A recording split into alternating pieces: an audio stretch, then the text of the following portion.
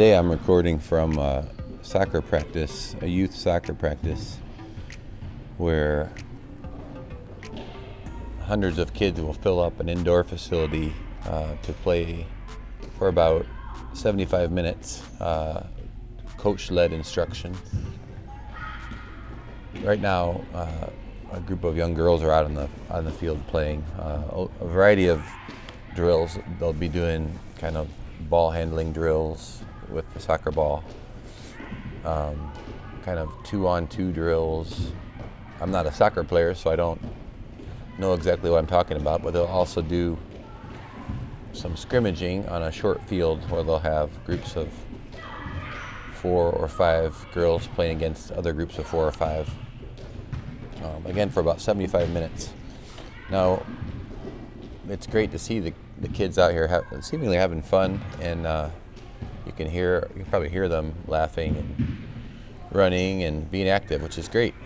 At the same point, what I'm seeing right now as I'm sitting here gets at some of the concerns we have about youth sport. This is a private soccer club that I'm watching that again provides really good resources for kids. It provides some really excellent coaches.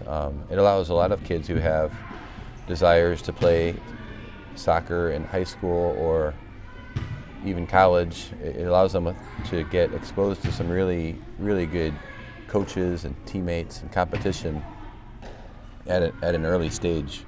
So these girls will be traveling to play competition from around the southern part of Wisconsin. They'll also be playing teams from Illinois and Iowa, probably Minnesota, Indiana.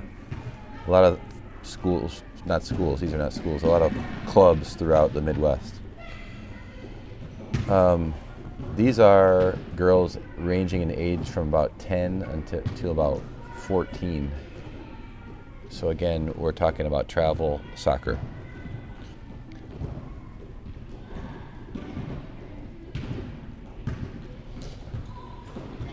There's research on youth sports to talk about here. I've talked about some statistics and data in other places about this that we as coaches and as leaders need to be aware of, and maybe think about how can we better understand this data, and once we do understand it, how can we act upon it in ways that will be good for kids and good for families. I'm going to read just a few statistics. So some of this is financial. There's one statistic. This comes from some research from the Families and Sport Lab, I believe it's called, at Utah State University. Travis Dorsch, professor there, has some really good work in this area. One of his studies found that over 60% of parents will pay between $1,200 and $6,000 per year on their children's sports.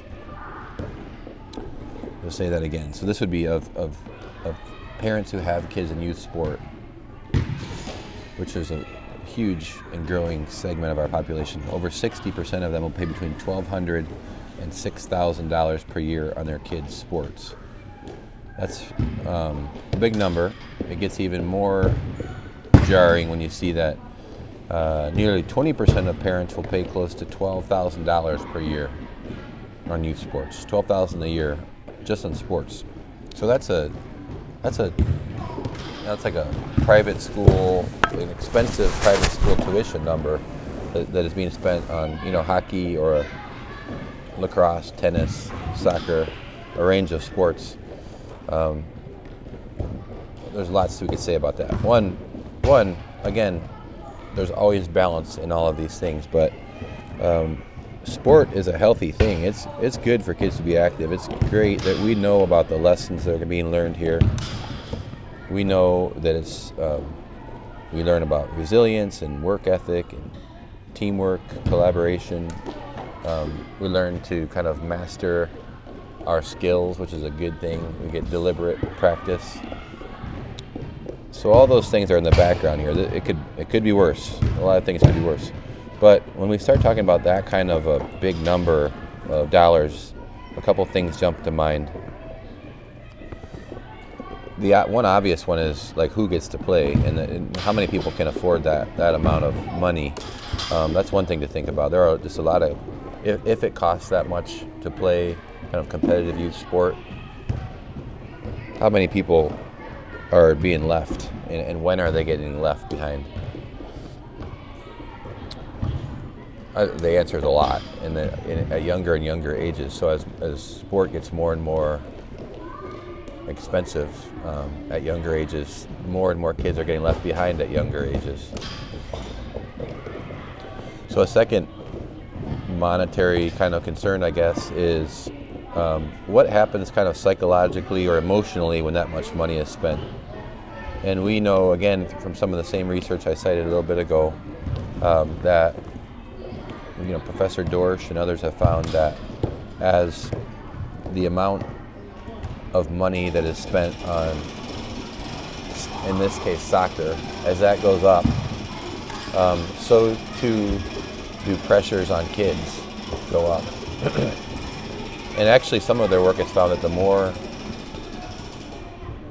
that's spent on a given kid or team, the less they enjoy it, the less the kids enjoy it. They start to, the interesting piece in one of these articles was, to me, the shift from viewing sport as a kind of developmental activity, one where we play sport in order to develop ourselves as young people, whether physically or in other ways, to sport as an investment. So if I invest the money in this child now for these indoor soccer in the middle of January, it will pay off because she or he will get a college scholarship. So it's like a wise financial investment. And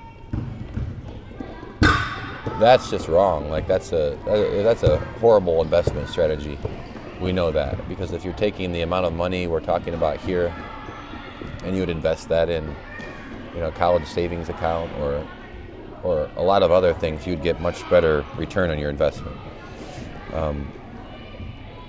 I wonder how many of the parents who are sitting in this room know how few soccer scholarships are actually available at the kind of Division I college level.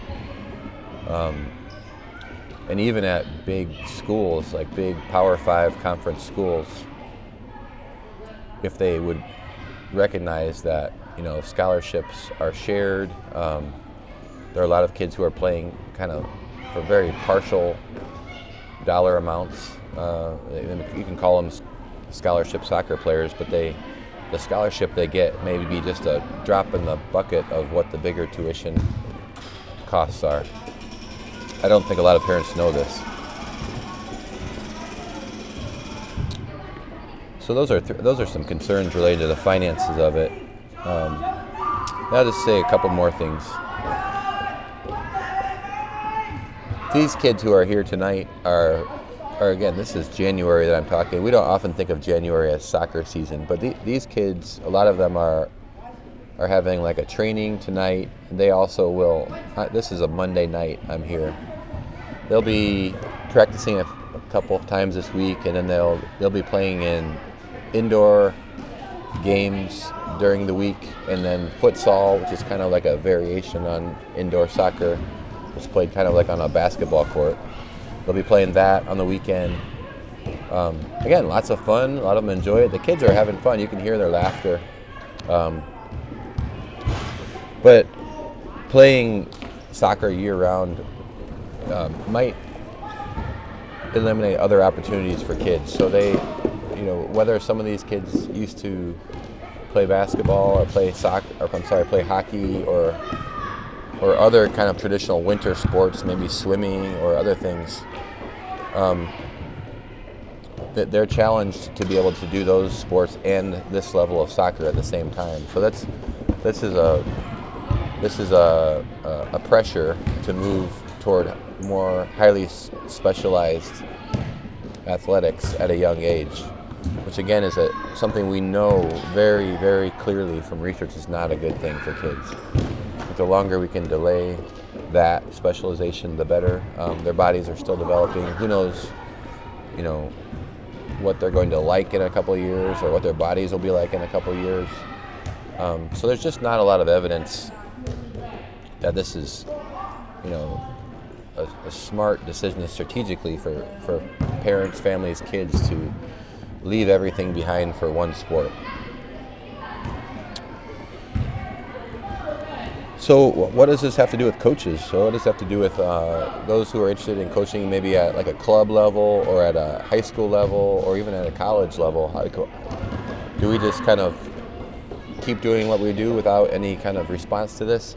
I actually think that we have a responsibility in the kind of coaching field to address this. The soccer programs like the one I'm watching now, or youth basketball programs, youth baseball programs, softball programs. Almost every sport these days has like these kind of high-powered clubs. I'm in Wisconsin, but they could be talking the same thing in California or New York or anywhere in between. They're really good at communicating a message to parents at a young age. They're really good at telling parents of a 10-year-old that if your daughter wants to play big-time soccer or your son wants to play big-time baseball, he or she better do it year-round right now or they're going to miss out. They're going to miss out on the opportunity. And they do it because they want to make money. These sports are expensive. These buildings are getting erected all around our country for youth sport, and that the cost is significant to build them, to maintain them, to have these kind of professionalized staffs that they have, and they're really good at marketing what they do. They're really good at selling a message to parents. A lot of these are really good people. Like, I know a lot of these coaches closely and worked with a lot of them closely. They're really good people, but so they're not like out there with malicious intent. But I do think that there's a momentum to the system where a lot of people are just going along with it. A lot of people are going with the flow, and they see or sense that they don't have a choice. Everyone else is doing it, so we have to do it. All the other soccer clubs are practicing year-round, so we need to. All the other families are playing on this travel team, so we need to. There's this fear of missing out that is strong, and there's a strong message on one hand that you better do it or you're going to miss out. And there's not a consolidated message right now at the grassroots level that's educating parents and kids and even coaches about some of the things I just talked about, let alone the physical things, which we've talked about in other places. So I see an increasingly important responsibility for coaches to communicate what we know from solid research about the finances of youth sport, the finances of what's a good investment and what's not for families, many of whom are making sacrifices in other parts of their lives for what they feel will be a good financial decision, which is just not true. And more importantly, we need to communicate about the kind of psychological and physical welfare research that we know in the world of youth sports. Coaches need to be kind of on the front lines of that communication, and we can be. That can be done at the kind of high school level, at the community level. But especially these days, I think it can also happen where some of our prominent college coaches and some of our even prominent professional coaches can be voices of significance here. They have a platform already. We've heard some people like Kobe Bryant in the past coming out about how bad AAU basketball was, and that got a lot of attention. We hear a lot less, though, about kind of some of our prominent college basketball coaches or prominent soccer coaches speaking out about this research and letting parents know what's good and what's not good. So there's a lot of room for improvement there. I think that leaders at universities can make inroads here. I think that leaders in kind of the broader public sector can speak out here. And I think that leaders at even in public school systems can speak out here to make this research more known and to make good, healthy opportunities available for kids, and not to put the squeeze on families to make them think that they have to take a certain road that is not a healthy one. This is a change. This was not the case 20 years ago. This kind of creeping of specialization, this creeping of the hyper intense club sports world was nowhere near what it is today.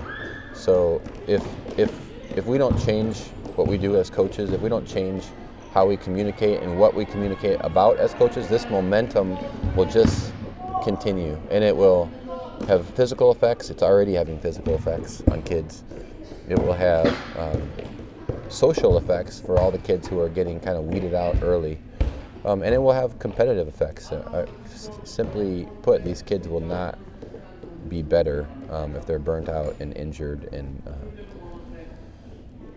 so specialized at such a young age. So this is a challenge. I'm excited to see some of the people who are making really good strides in this world. Some of our researchers here at the University of Wisconsin are doing that. Some of the really good leaders at the Aspen Sports Institute are doing it. Or the Aspen Institute, where they look at research in youth sport. Professor Dorsch at Utah State, and then a lot of other good people out there. We need to continue to look to their work and learn from them.